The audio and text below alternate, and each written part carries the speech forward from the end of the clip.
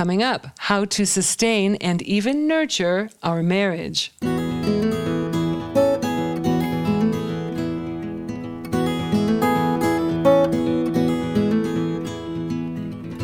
are listening to the podcast At Home in Jerusalem on Aish.com. I'm Heather Dean, and I'm speaking with best-selling author, dating coach, and marriage therapist, and webinar facilitator, Chana Levitan, about how marriages grow and how we can stop them from dying.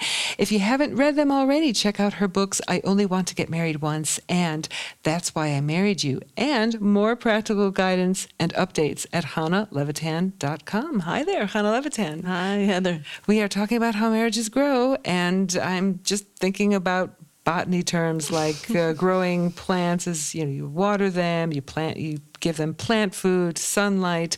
What do you say about growing a marriage? Well, I love that analogy because marriage is really all about growth. As a matter of fact, how do you say marriage in Hebrew? I think it's nisuim. That's right. Nisuim, from the root nasa, to lift up, to grow. And when we have that growth perspective, marriage makes so much sense. And when we forget the growth perspective, it really doesn't make sense, and we get fully annoyed, okay? Yes, for sure. And by the way, this is not just like, oh, now that I know that marriage is about growth, I can have it all figured out. No, we forget throughout the day. Right. It's not just an intellectual thing. Right.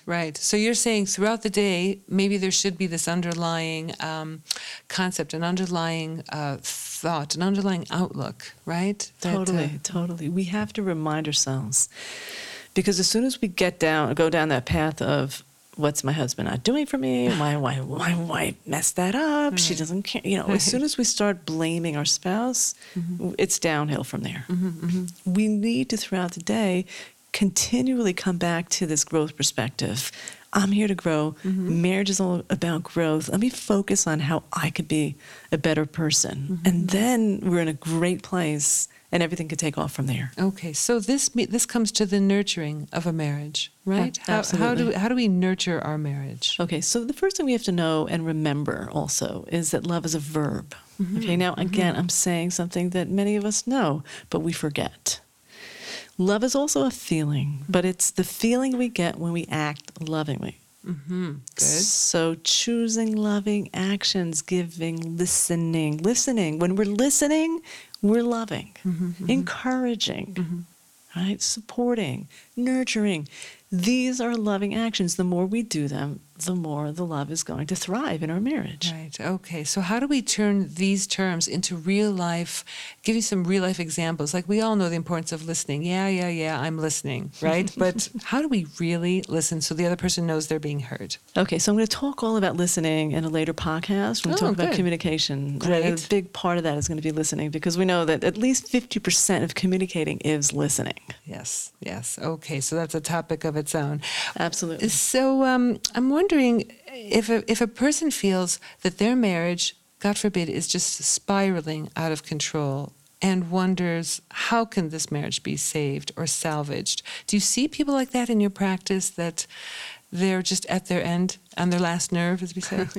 Many times. Really? Many times. I get couples who they've filed for divorce. They're really at the end. Wow. Okay. And I have seen these couples turn things around in the most beautiful way. Wow. I'm talking about not just one or two, many couples who are happily married today.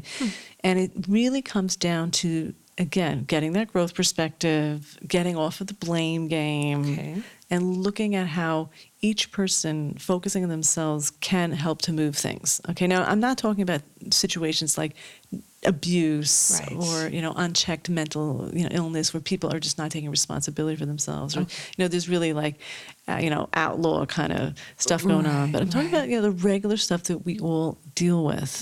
Okay, we are all a handful. Okay, the key to the growth perspective is to ask ourselves every day, what is my spouse putting up with in me? Right. I'll tell you the secret. If people would ask themselves 5 times a day that question, many people wouldn't end up in marriage counseling. Because really a lot of what I do is I put the mirror up to every person to be able to say, okay, what am I doing that could be contributing to this? You know, it's so easy to see what our spouse is not doing right.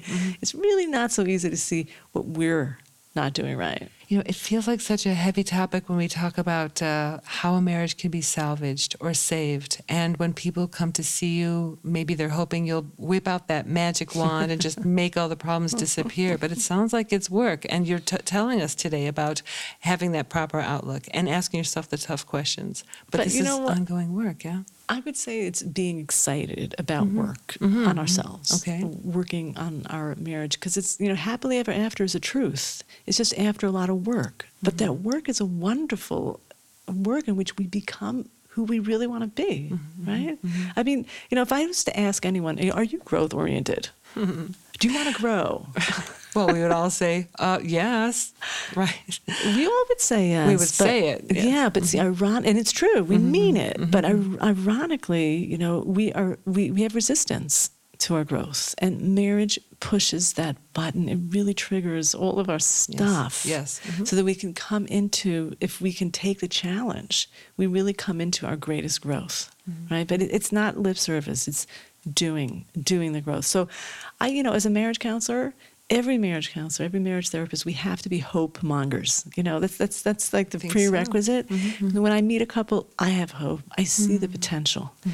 And the greatest gift that I could give them is to be excited about the growth process. And that's where it's all at. You know, and life is exciting, Heather. Life is exciting. Yeah. Marriage is exciting when we have that growth perspective. A process indeed. What else comes up for you on this topic? You know, a lot of what couples need to do and overlook or are too busy for is to keep dating. Right. Dating your spouse. Right? Dating your spouse. Yes, yeah. This is a big thing that you've spoken about in groups, and it's in your book, too. Dating your spouse. I'm very into this because I see when couples don't make the time to spend together, no matter how good their intentions are and how much they're putting into their family, they're not dating, they're not developing themselves as a couple. So that means at least once every 2 weeks, ideally once a week, you go out on date night. You go somewhere, or you go for a long walk together. And don't talk about the kids. Right. Just focus on that relationship. Every couple, and I really mean this, needs to go away at least once a year, at least overnight, okay? Now, my husband and I, we go for 4 nights. We go a whole 5 days in a tent. Yeah, we do that every year. But again, when the kids were smaller, so we would, twice a year, we would go away overnight. You have to do this. To really, really step back and be a couple. It's a whole other feeling. It's not the same. If you can go for a day trip, it's still not the same. You have to go on an overnight and rejuvenate that marriage, have a short little honeymoon every year, at least one honeymoon, just to keep things strong and exciting. Right. So you clearly have so much to say about this growth process, and I'm so glad that you've come by to talk about it with us. How do we continue this vibe that we're on and the growth process? Well, I'd love to invite your listeners to join me on a webinar.